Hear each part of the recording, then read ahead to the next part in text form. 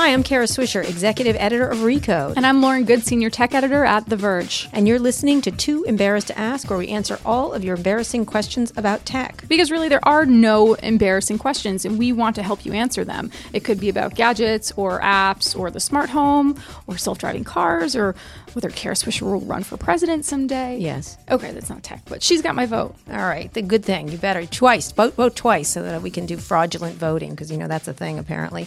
So send us your questions. We really do read them all. Find us on Twitter and tweet them to us at Recode, or to myself or to Lauren with the hashtag #TooEmbarrassed. We also have an email address. That's tooembarrassed@recode.net. And friendly reminder, embarrassed has 2 R's and 2 S's. And while you're at it, have a listen to our previous episodes, too, which you can find on iTunes at itunes.com/tooembarrassedtoask. So today we're talking about something that might initially make you ask, what exactly does this have to do with quote-unquote tech? But it does, because of the way information is now distributed online and shared on social networks. That's correct, because we're going to talk about the phenomena of fake news. I know you've gotten tired of this term, but it's a really important issue, and it's important as social networks and internet companies really do dominate how news is distributed and read by most citizens. So we want to know how it came to be, whether it's a real thing or a new thing, and it's not, why it became such a huge topic in our new political environment, and most importantly, what you can do to spot fake news and not get duped. That's right. And we've brought in a special guest for this episode, Brian Stelter. Brian is the senior media correspondent for CNN and the host of Reliable Sources on the same network. Prior to CNN, he was a star media reporter for the New York Times. Brian, thank you for joining us today. Thank you very much. So, Brian, we've known each other a long time, and you've covered media for a long time, and we're going to take questions from our listeners in the latter half. But first, let's talk about this phenomena of fake news. We know it's not a new thing, but what spurred the more recent rise of misinformation and in some cases totally bogus articles? Can you give people a primer? It felt to me last fall we saw this real focus on the specific kind of fake news that was seen during the campaign. And I would put it into 2 buckets. There's this profit motive, these people that write made up stories, really just fiction that they're writing, that are intended to get advertising and make a quick buck. And then there's the propaganda version, which is more politically motivated, trying to change the outcome of an election or hurt a rival. And I think we became more aware collectively, I think as an industry in the fall, about these fake sites that were trying to make money off the ads, and to some extent aware of the propaganda efforts, although I think the attempts by folks connected to Russia and other countries to create fake stories to hurt Clinton, there wasn't as much awareness of that before Election Day as there was after Election Day. But I would say certainly thanks to the efforts of Craig Silverman at BuzzFeed and to others in the fall, in the September-October range, that there was certainly a heightened awareness of these fake, totally made-up sites. And now, of course, as you said, the term has been sort of retired. It's been exploited. It's been misused by people to mean anything I don't like, anything I disagree with is fake news. Yeah, the president has now kind of taken over the term, and I think Margaret Sullivan in the Washington Post is right. We shouldn't be using the term fake news so much anymore.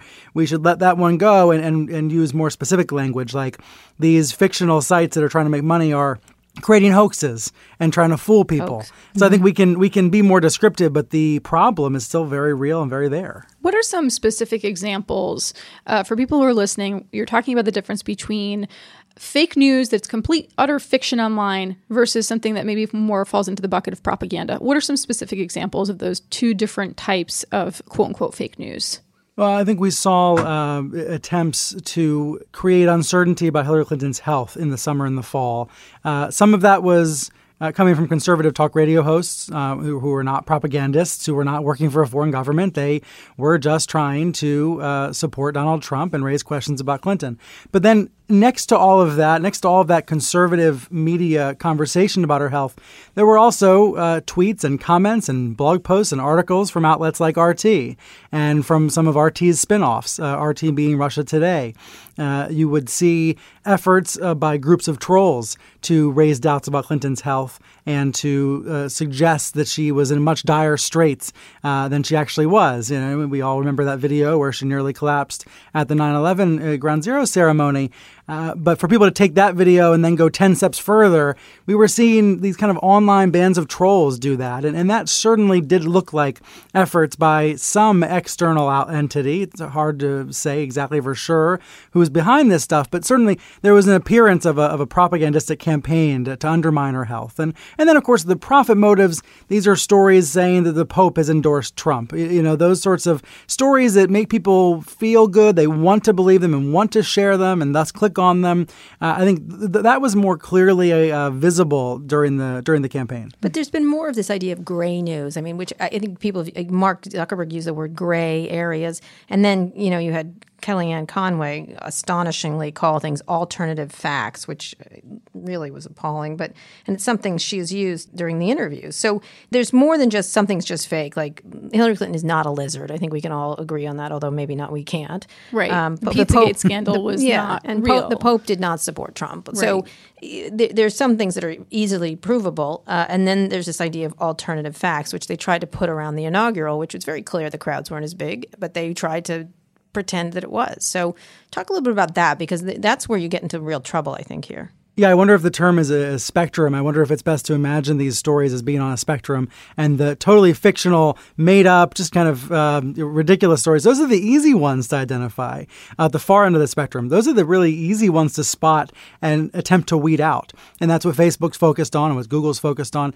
The much harder ones are these stories in between, somewhere between real news and complete BS. And I think that's where the attention needs to be focused now. Just a very personal example, a story about me that had one paragraph of real quotes that I actually said on TV and then 4 paragraphs of made up quotes. How is a reader supposed to know where it was basically saying that I had criticized Trump much more aggressively than I actually had. So it took an essay and then went wild with it. But I don't know how the reader is supposed to judge where the truth stopped and where the lie began if I myself had to go back and check the transcript. And I'm at least able to know where the transcript is and how to find it. These tech companies are right now dealing with the worst of the worst sites, as Facebook has said. But I agree that the harder story is in the middle, and the middle is where there's going to be more and more growth.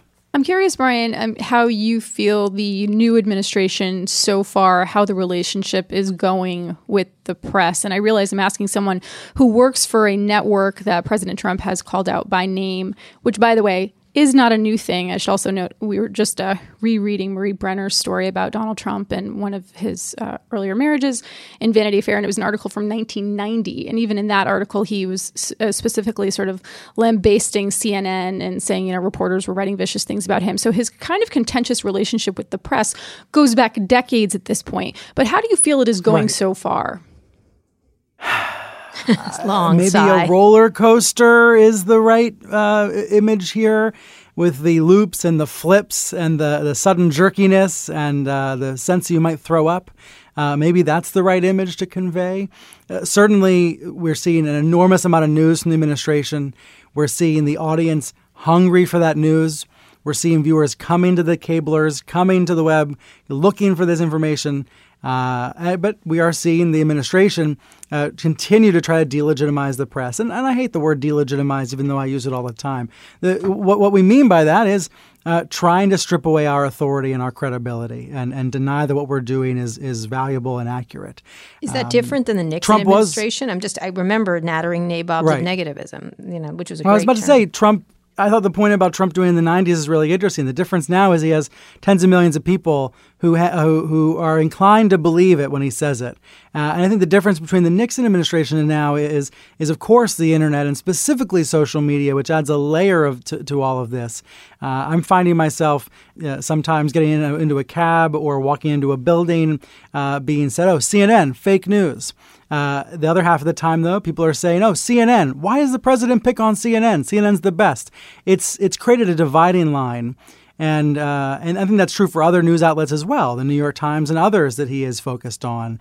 It's created this dividing line in the culture that's not healthy for the democracy, that you're either with a news outlet or against it. I want to turn this next question to Kara because I don't think anyone is quite as well sourced in Silicon Valley as Kara here.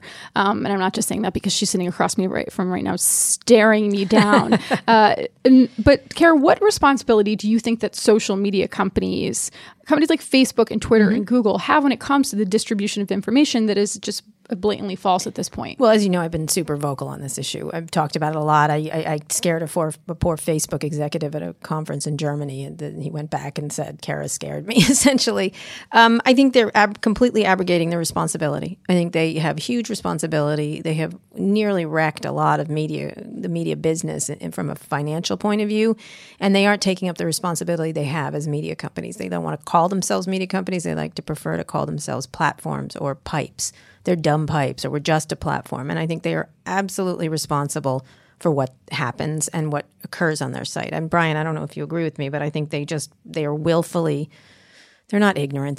Internally, there's all kinds of debates going on. Externally, they're pretending like that they have only partial responsibility. I think they have huge responsibility.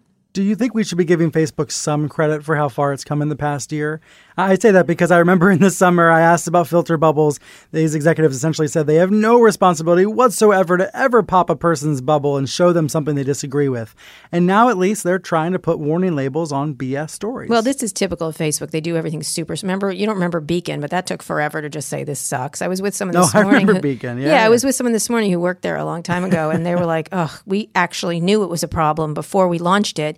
And everyone just shut it down. And we kept saying it's going to be a problem. And this is a typical, just Facebook walks things very slowly forward. And, interestingly, Google can just get rid of the fake news instantly. You don't even know they're doing it because they just tweak their algorithm, and who knows what they're up to back there at Google, at the Googleplex.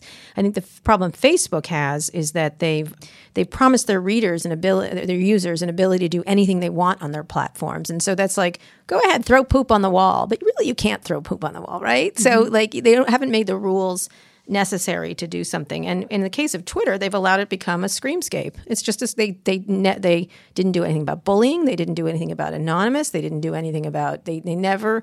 It's just a screamscape. But at what point do these companies, if they start to get a little bit more stringent about the distribution of information on their sites, at what point do they cross that line into censorship? It's not censorship. That's the typical thing. You know what? We have a city. You can't run screaming naked down the street. You just can't. Sorry. That's our little rules. I think there are rules that is not censorship. I think they go on and on about these being online communities. If they're cities and this is the city, if they want to run a city, they better run the city, and they better not let it create a situation. They just abrogate responsibility and then suck up all the money. And so at some point, I think they really do have to understand they have a role in this in civic society. And so I get their argument about that's where these libertarians go with this. Oh, everyone should be able to do what they want. What you don't know, for example, everyone should be able to click on what they want. Everyone should be able to be addicted, to watch as much Google News or whatever they want.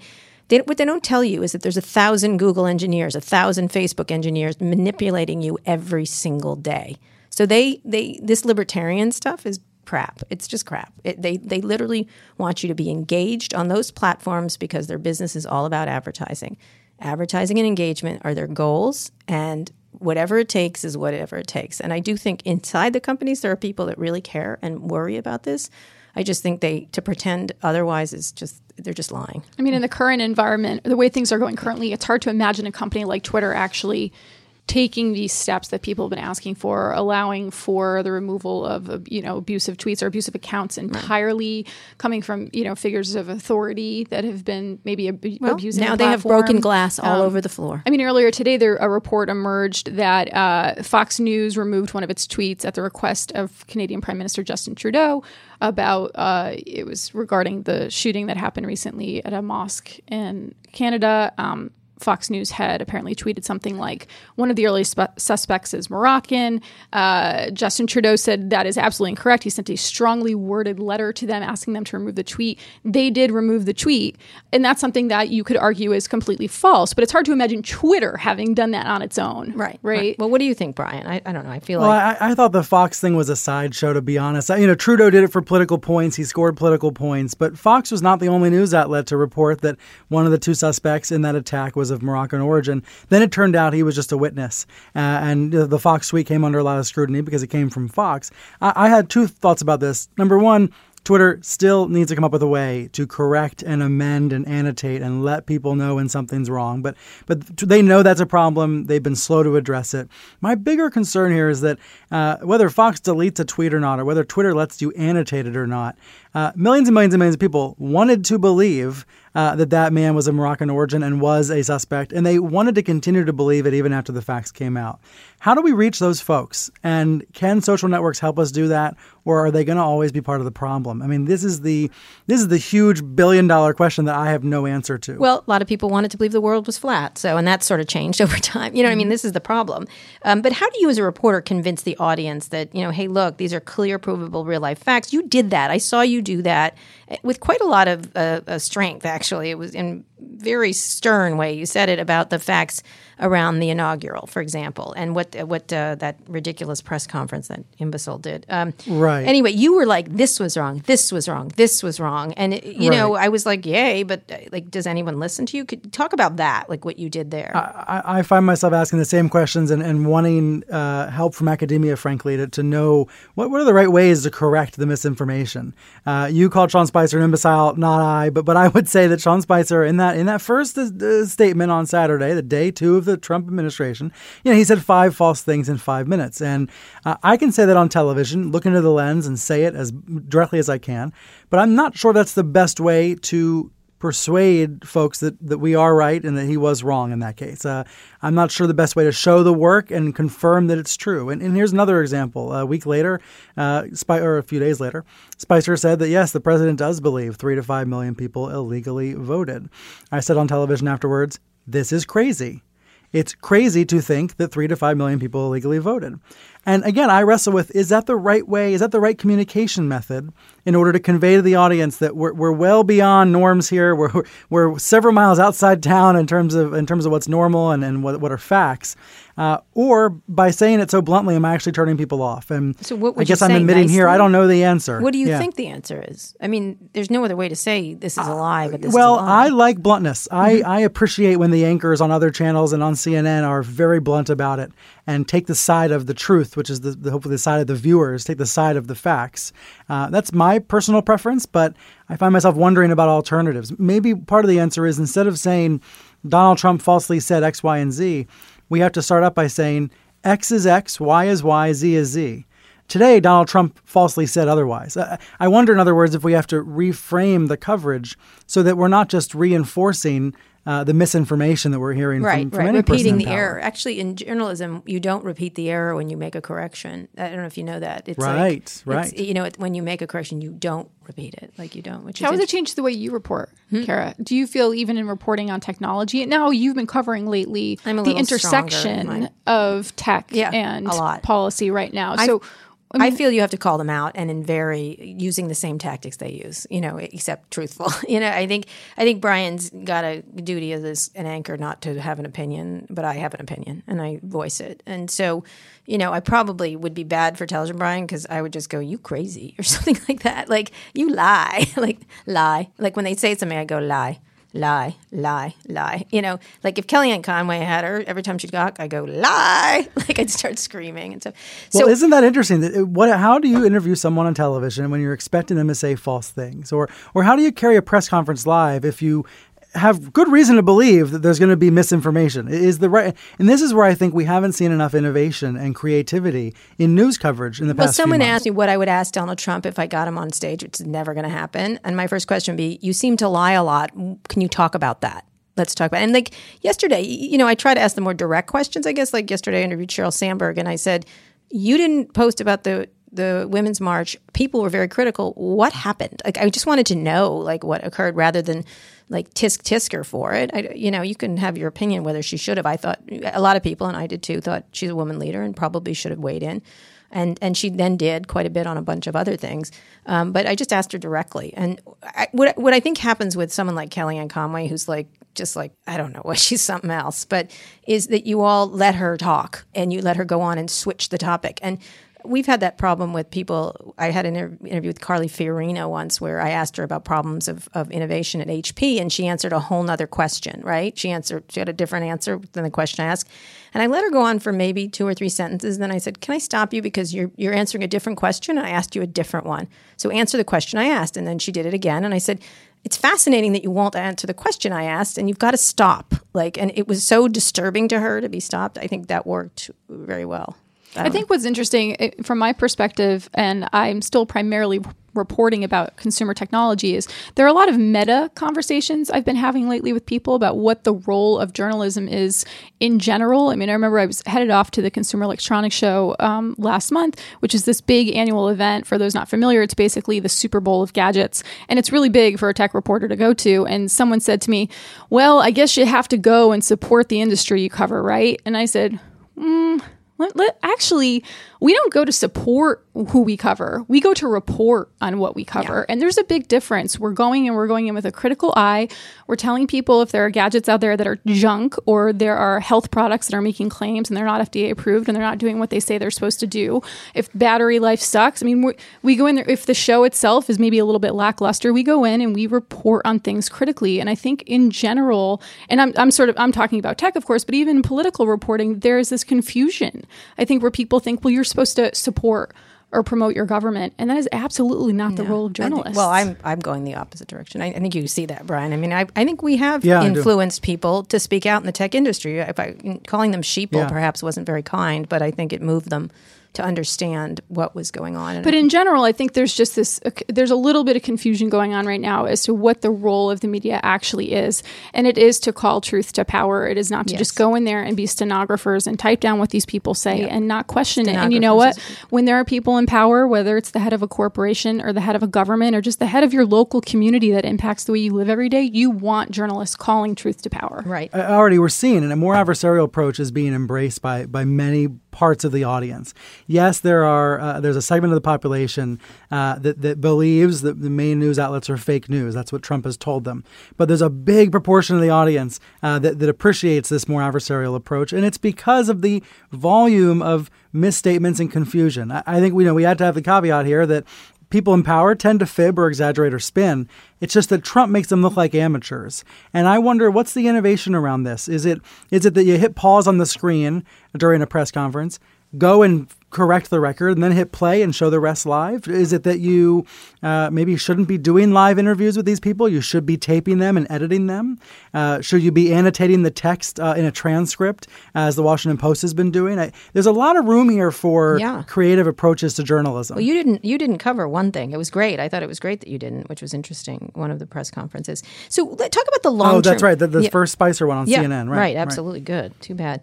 Suck the oxygen from him. What are the long-term dangers of fake news? There's some data from Stanford Graduate School of Education that spent a year studying how 7,800 students across 12 states interpret the news, and it was dismal. Many high school students could not tell real and fake news apart on Facebook. Most accepted photographs for what they were without verifying them, or looking for professional attribution. Now, we've seen that on Jaywalk. That's as comical as that is, it's depressing. So this is, again, nothing new of people being ignorant and willfully ignorant. But how do you think the impact is, given how many outlets people have now to distribute their information? And so it becomes a noisy place. Number one, I think it's going to get worse before it gets better. And we should expect these fictional sites and these hoax sites to get more sophisticated, more creative, using some of our own tools against us. I think we're going to see more video versions of fake news, fake videos, fake eyewitness accounts, and things like that, which makes the media world even more confusing. And I think that's ultimately the concern, is that folks get so confused by the news, or what looks like news, that they just check out, that they don't bother believing any of it or verifying any of it, and that we're all these, both fictional sites and the Recodes and CNNs of the world, are all part of this morass that the folks don't know whether to believe or not. That kind of confusion benefits people in power. whether they're Democrat or Republican or whatever. It benefits people when there's confusion like that about sourcing. So that's my worry about where this is going. The one good thing about the past few months is that there's a lot more awareness now of this problem in the industry and in academia. There's at least a lot more understanding of what has been a long-term problem that has become worse lately. I'm glad there's more awareness of it, and even people talking about what to call it. But I don't see many very strong solutions out there necessarily. Mm-hmm. Well, interestingly, one of the other things, you wonder if it ever is going to go away. We had this is from a story in Politico. In the 1800s, fake news was back again, swirling around the question of race. Like Jewish blood libel, American racial sentiments and fears were powerful in producing false stories. One persistent cottage industry of fake news in antebellum America were the stories of African Americans spontaneously turning white. I mean, if that's not fake news. That's not fake news. And then also from that same article in Politico, which I recommend people reading, they note how sensationalism is always sold well. During the Gilded Age, yellow journalism flourished. People were using fake interviews, fake experts, bogus stories. In fact, Joseph Pulitzer's New York World published exaggerated crime dramas to sell papers. And that, once again, is from Politico. So just to underscore that this is not the fake news problem is not a new problem. It's How many times can I say amplified, new? Brian. It is amplified, and social networks certainly are playing a role in that. But also, at the end of the day, it comes down in part to it's the responsibility of the news consumer to try to parse through some of that, and we're going to address that in a moment. There are times where there's a fake news story out there, completely made up, and we know it's not true, and we don't show the audience why we know. And that's why I'm glad Facebook at least is doing this partnership with news outlets to try to fact check. Again, Facebook is only addressing the worst of the worst in small ways and not doing enough, but they are basically newsrooms are being empowered to at least show folks why we know some of this stuff is not true. Right. Yeah. Well, unfortunately, it's an upward battle in this, and it's been forever, and it just makes it worse with social media. In a minute, we're going to answer some questions from readers about fake news, but first, we're going to take a quick break as Lauren reads from a word from our sponsor. Can I get that cha-ching sound again? Cha-ching. You do cha-ching. it so well. Sorry, Brian. I have to say cha-ching. That's how bad we've gotten. Cha-ching. All right. She's also dancing right now. You can't see it. Today's show is brought to you by HostGator. If you're ready to take your website to the next level, whether you're a first-time blogger or an experienced web pro, HostGator has all the tools you need to create a great-looking website or even an online store. There's also a filter that identifies fake news on your great-looking website. Just kidding. It doesn't have that. But if you ever need a boost in hosting power, HostGator offers cloud, VPS, and dedicated server hosting that can easily handle maximum visitor traffic. See what HostGator can do for your website. Right now, Recode listeners get 60% off. Just go to HostGator.com/Recode. That's HostGator.com/Recode to get your 60% off. All right, then. Cha-ching. Okay, so you've been listening to the show, and you know how it works. Every week, we take tech questions from our readers and listeners, and we try to answer everything we can. Brian's going to do it this time. You can send them in, by the way, tweeting to us at #TooEmbarrassed, or you can email at tooembarrassed@recode.net. This week, we're answering your question about the phenomenon of fake news. Lauren, read the first question for Brian to answer. First question is from @Beccanalia on Twitter, who asked, "Hi, why are you continuing to use the euphemism quote-unquote fake news instead of calling rhetoric what it is? Disinformation," that she abbreviated here, /prop, which I'm taking to mean propaganda. Now, initially, I honestly didn't know if she meant that the false news we're seeing out there is the disinformation, or if she was referring to us as news producers as putting out what she calls disinformation. But Brian, I guess why are we continuing to use the euphemism fake news? Is it toothpaste out of the tube at this point? I agree that it is, and I'm trying to wean myself off of the phrase and come up with something different. Maybe hoaxes is a better word, but fake news does, that term, at least to insiders who study this, does capture a specific phenomenon. It's not a perfect term, though, and I think if we could rewind the tape 6 months, maybe made up news or fiction or not to have the word news in the term at all would help, because there's no such thing as actual fake news. It's a contradiction in thought. And it doesn't help the president is using it now, like on everything, anything he doesn't like. Oh, quite frequently. Yeah. He just used it the other day. He was giving a speech about Black History Month, and he kind of deviated, went off topic, talked about an erroneous report that was made earlier about the Martin Luther King bust disappearing from the White House, and he just kind of went off on this tangent and said fake news. Again, fake news. It happens quite a bit. Oh, I was trying not to talk about that's you guys. The president's use of the okay. No, we should expect that to continue. The folks that I talk to, the journalists who are covering the administration day by day, I think the general view is he went harder at the media earlier than would have been expected. Yes, he was going to campaign against the press the way he did during his election campaign, but he, on day one and day two, started this immediately, this attempt to continue to tear down the press. Well, I don't know why you'd think he wouldn't. There's an expression by Maya Angelou. When someone shows themselves to you for the first time, believe them. You know, that's what he said what he's going to do. So there he goes. Okay, next question is from Anshul Kapoor. Why don't Facebook, Google, and others collaborate to make a fake site database and collaborate? Brian, why don't they do something like that? Is there a way to do that? Or do you think that's the censorship word goes up? I don't think the censorship word goes up, but clearly Google and Facebook have both said they're going to try to attack these ad networks. I don't know, actually, if there is collaboration going on. Maybe there is and we don't know it in terms of some sort of record of these sites. No, they can't decide on what to have for lunch together, but go ahead. Well, I was going to say these sites shift their shapes from time to time. New ones pop up every day. It is a real whack-a-mole problem and probably would benefit from some sort of maybe third party trying to keep tabs on all of them. So do you think it's their duty? I mean, talk about the censorship thing again, because it does come up. That's the first thing that comes up. Or, slippery slope. That's always a favorite, this idea. Is it a slippery slope? I suppose Facebook allows you to post whatever you want. You described it as poop up against the wall earlier. I don't see, do any of the three of us see Facebook deviating from that? I sure don't. Yeah, I do. I think they're gonna. It's when it starts to hurt their business. When Snapchat becomes a more pleasant place to be. Snapchat verifies publishers, right? Why couldn't they verify publishers? I think when Snapchat becomes more popular and an easier place to live in, and Facebook, the beautiful suburb of Facebook, suddenly has trash and broken glass and moves towards, the land of Twitter, which, as we all know, is really problematic. I think they'll start to do something about it. Or even just remember MySpace, what happened with MySpace. Of course, the fake news, I don't think was the real issue then, but all of the ads and the spam and the terrible content that just started popping up, and it became a very unplace for people to sort of be online. And the quality suffered a great deal. And that's an interesting point about the comments on Facebook also. I don't know about your all's Facebook suddenly walls. gotten horrible. Mine looks like a cultural civil war. Yeah. And it's not a pleasant place to be. I don't want to spend the time moderating it or deleting comments that it would require.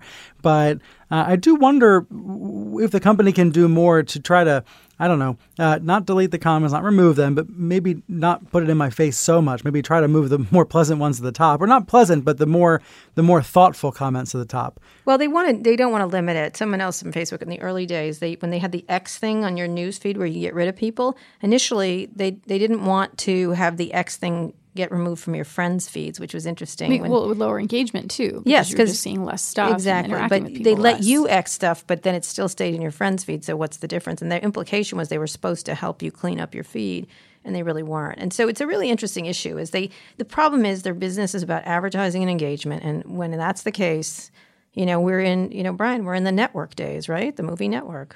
I think it's really, Sybil the Soothsayer, and this is interesting, and I'm mad as hell and I can't take it anymore. It just feels like that. And I think they are waking up to their responsibility, and Google has an easier time than Facebook. But when you see Snapchat becoming, increasingly popular, that's because of that, because you can control your environment and make it pleasant, at least, or somewhat pleasant or useful. All right. Next question, Lauren. Next question is from Jonathan Madden at Not John Madden on Twitter. And I think his tweet was actually in response to the earlier question. But do you trust any company to always be selfless in deciding real versus fake with the authority to discredit info? Well, go ahead, Brian, besides you. No, I was hoping you would take that first. No, go ahead. It's all yours. Don't fight over it. To expect them to be selfless? Play that out. What does that imply? So if a company like Google, Facebook, and others do sort of collaborate, or even just individually start to take more steps to try to monitor and remove blatantly false news and news sites, then do you trust a company to be selfless in deciding that? And I think we kind of already answered that in the sense that as long as they're advertising-driven platforms, then likely no. And do we get to the place where a story that's highly critical of Facebook is considered fake news by Facebook? Right? I mean, they've said that they're working with these third parties, the International Fact-Checking Consortium and Poynter, in order to be removed from the process. My gut always tells me this is about more than the social networking companies themselves, that publishers have a big role to play trying to fight back these lies with the truth. And I know that's not a very satisfying answer, definitely not an algorithmic answer, But I keep coming back to the idea that these fake sites are going to become more sophisticated, more insidious, and algorithms alone won't solve it. It's also a media literacy problem, by the way. It's a dorky term to use, but we should mention it. There are not many media literacy classes in this country. There are not many students being taught media literacy. But I know Facebook's interested in funding some of that, surely Google as well.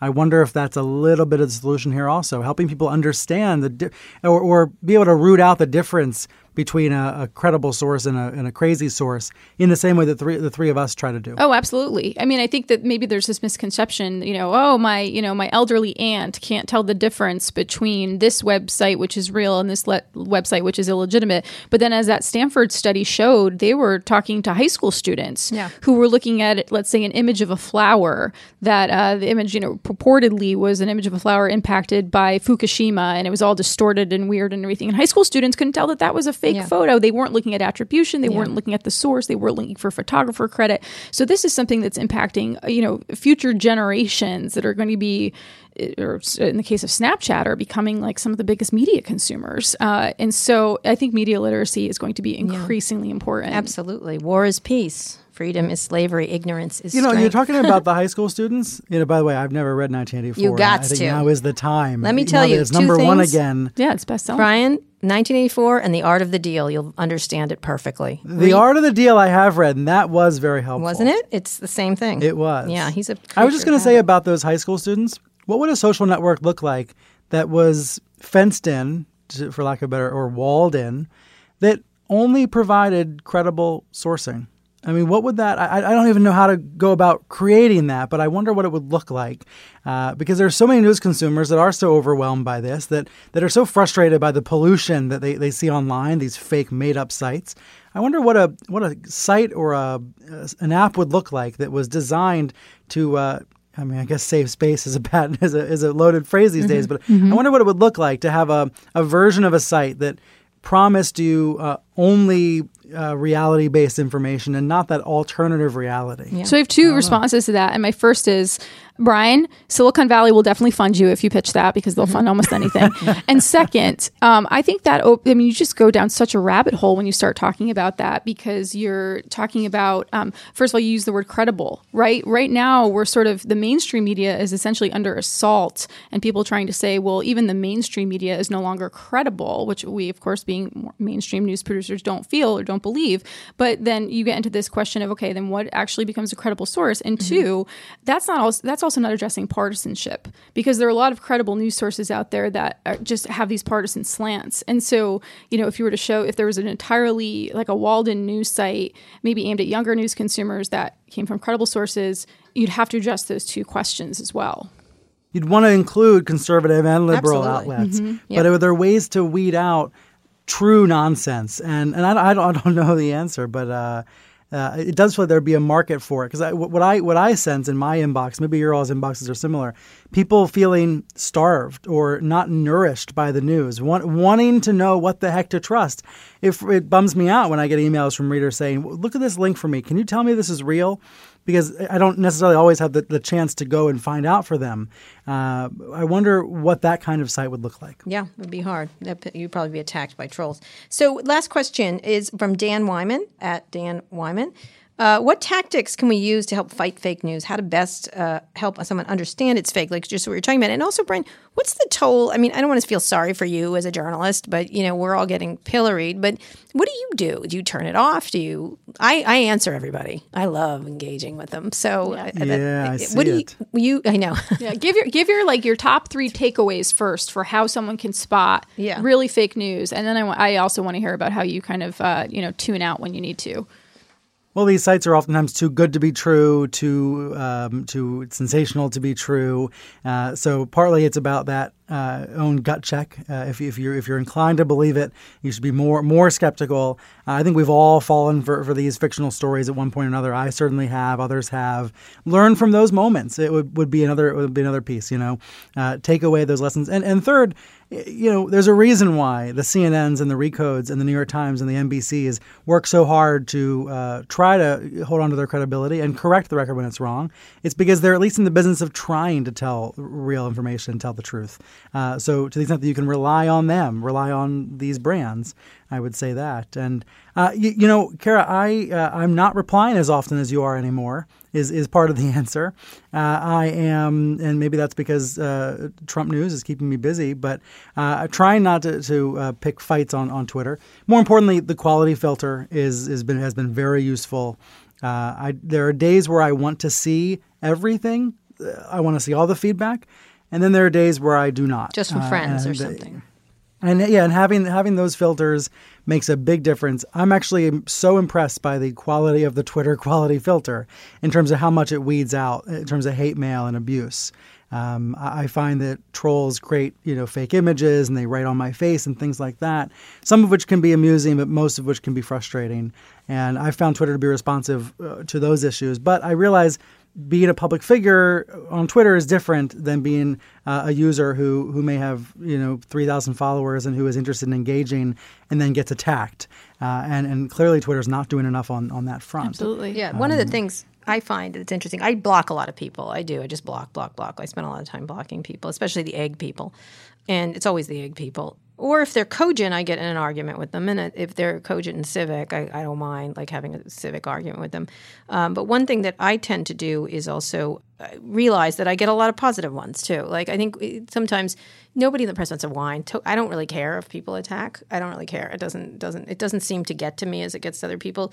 But one of the things that I do think about is that instead of just focusing on the negative, I get just as many positive ones, if not more. And so that's what I realize is that you're just going to have to take it. Absolutely. As I a don't thing. sleep over nasty yeah. tweets. Or and anything. the other thing is also just not making mistakes. That's the problem. You talked about the bust.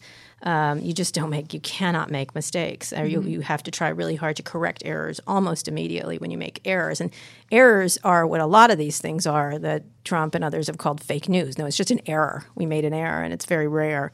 But when you correct them and say so rather quickly, I think that's what's that's how you maintain trust Yeah. with your audience Absolutely. as well. How do you said yesterday, Kara, that you feel like you go to take a shower now and you come out and something terrible has happened in the news. I know I personally, I've been ordering a lot of physical books lately and they just keep stacking up because I'm like, well, if I'm holding a physical book and I'm actually taking the time to read for 30 to 60 minutes a night or whatever it is, I'm not on Twitter and I'm not using a Kindle that's connected to the internet. I'm just like, I have to put my mind somewhere else for a while. How do you actually, both you and Brian, how do you actually Brian, are you answer stepping that. away? Brian for doesn't an hour shower a day? anymore. Brian doesn't shower anymore, right? Sorry. Well, your wife, if I can Brian. first, she'll love that.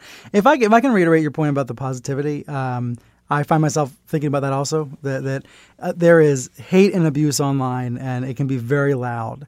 But then I look at other metrics, which are, this sounds arrogant, but web traffic and TV ratings and the piles of emails in my inbox. And I'm reminded that there are vast numbers of people that want what we're doing right now. Whether it's your coverage of Trump meeting the tech world and what that dance is like, whether it's coverage of his attacks on the press, people are hungry for this stuff. And the haters, if I can use that phrase, they are so loud and so vocal, but so small compared to all the readers that want our content. And to answer your question about what I'm doing, I'm going to the movies. I want to be in a dark room where I have to turn my phone off. They're and dancing. no matter what happens in those 2 hours, I'm not going to be interrupted. Yeah. Because otherwise there's that reaction to the Twitter story of the hour that can become disorienting and can distract me from the stories I would like to go work on my own on my own agenda, set my own news agenda as opposed to have it be set by others. I agree with that. So dark room, watching movies. I have ordered a bunch of books, like you were saying, Lauren. I maybe haven't read as many of them as I'd like yet, but I have a pile going of books about history because I want to learn. I want to be able to look back and see the parallels between history and today. They're very clear. With regards to press freedom and things like that. Absolutely. Brian, let me just say it's wonderful that you have that kind of attention span. Right. And I'm going to leave it at that. Okay. Well, I have just one last question. When you get attacked like this with the amplification of Twitter or Facebook or whatever, and let's be clear, noise is different than real impact, right? So you can feel under threat when you're really not because it's just screamy. Do you feel that this president using Twitter, using these attacks, using social media, and then the ensuing pile-on that happens is going to really damage an outfit like CNN or not? They don't attack Recode like they attack you guys, but Are you truly worried about it? Do you feel your bosses are worried about it? Let me take the long view and say that these big news brands in this country have outlasted many presidents and will outlast President Trump. Do I think his attacks can damage a news brand? No, I think they can change a brand and affect the perception of a brand. And I think we see that at the New York Times. Hosts on Fox now say, and the failing New York Times said, literally as if they are Donald Trump, they've adopted his language on Fox and Friends. I notice that sometimes. Does that change the brand of the New York Times? It probably does a little bit, but I don't think it'll damage the brand of the Times going forward. Listen, let's ask me in 3 months. Let's see where we are with 3 or 6 more months of his daily insults. But I see journalists trying to rise above it and trying not to be put on the defensive. We're not at war with him. We're at war against people making up facts. We're at war against people who are lying, but not at war with any individual person or administration. I think you're going to like it, the no access. It's great. I have to tell you, it worked real well with Yahoo with me. Didn't matter. We did a great job. I felt better. It's just, don't worry about it. It puts you in the position where you need to be, which is exactly what you're saying, is doing great reporting and trying your best to do the best job you can. And to inform our audiences. Right. That is our goal. Anyway, we're big fans, with Brian. The truth. Yes. And now we're going to get the Trumpkins all over us for saying that. But too bad, Trumpkins. We love Brian. Too bad. Hey, we want everybody to be reading and watching, no matter who they voted for. Yeah, come on down and call us assholes, please. Okay, this has been another great episode of Too Embarrassed to Ask. Thank you for joining us, Brian. Thank you. Thanks for having me. Yes, it's been great to have you on, Brian. Thanks again. If you enjoyed the episode as much as we did, be sure to subscribe to our show, and you can leave us a review at itunes.com/tooembarrassedtoask. But seriously, subscribe. If you do, you'll be the first person to listen to new episodes every Friday or catch up on previous episodes where we answer all of the tech questions that our listeners have been too embarrassed to ask. If you're not on iTunes, you can also subscribe on Google Play Music, TuneIn, Stitcher, SoundCloud. We're everywhere here. Lauren will come to your house. Yeah, I'll just read it aloud to you. I'll read you a bedtime story, but it'll be the Too Embarrassed podcast. You can also just go to our website, recode.net/podcast, which, despite the fact that it has a .net extension, is a very real news website. Indeed. And while you're there, you should check out our other podcasts like Recode Decode, Recode Replay, and Recode Media with Peter Kafka. The Verge also has some great podcasts for your listening pleasure. Walt Mossberg and Nilay Patel host Control Walt Delete. Nilay also hosts the Verge. And don't forget to tweet your questions ahead of time to @Recode with a hashtag #TooEmbarrassed or email them to us at tooembarrassed@recode.net. Thank you for listening to this very interesting and lengthy episode of Too Embarrassed. Likely controversial. Yes. Yeah. Thank you also to Digital Media, the company that distributes the show. We'll be back next week, of course, to answer more of the questions you've been too embarrassed to ask us, so tune in then.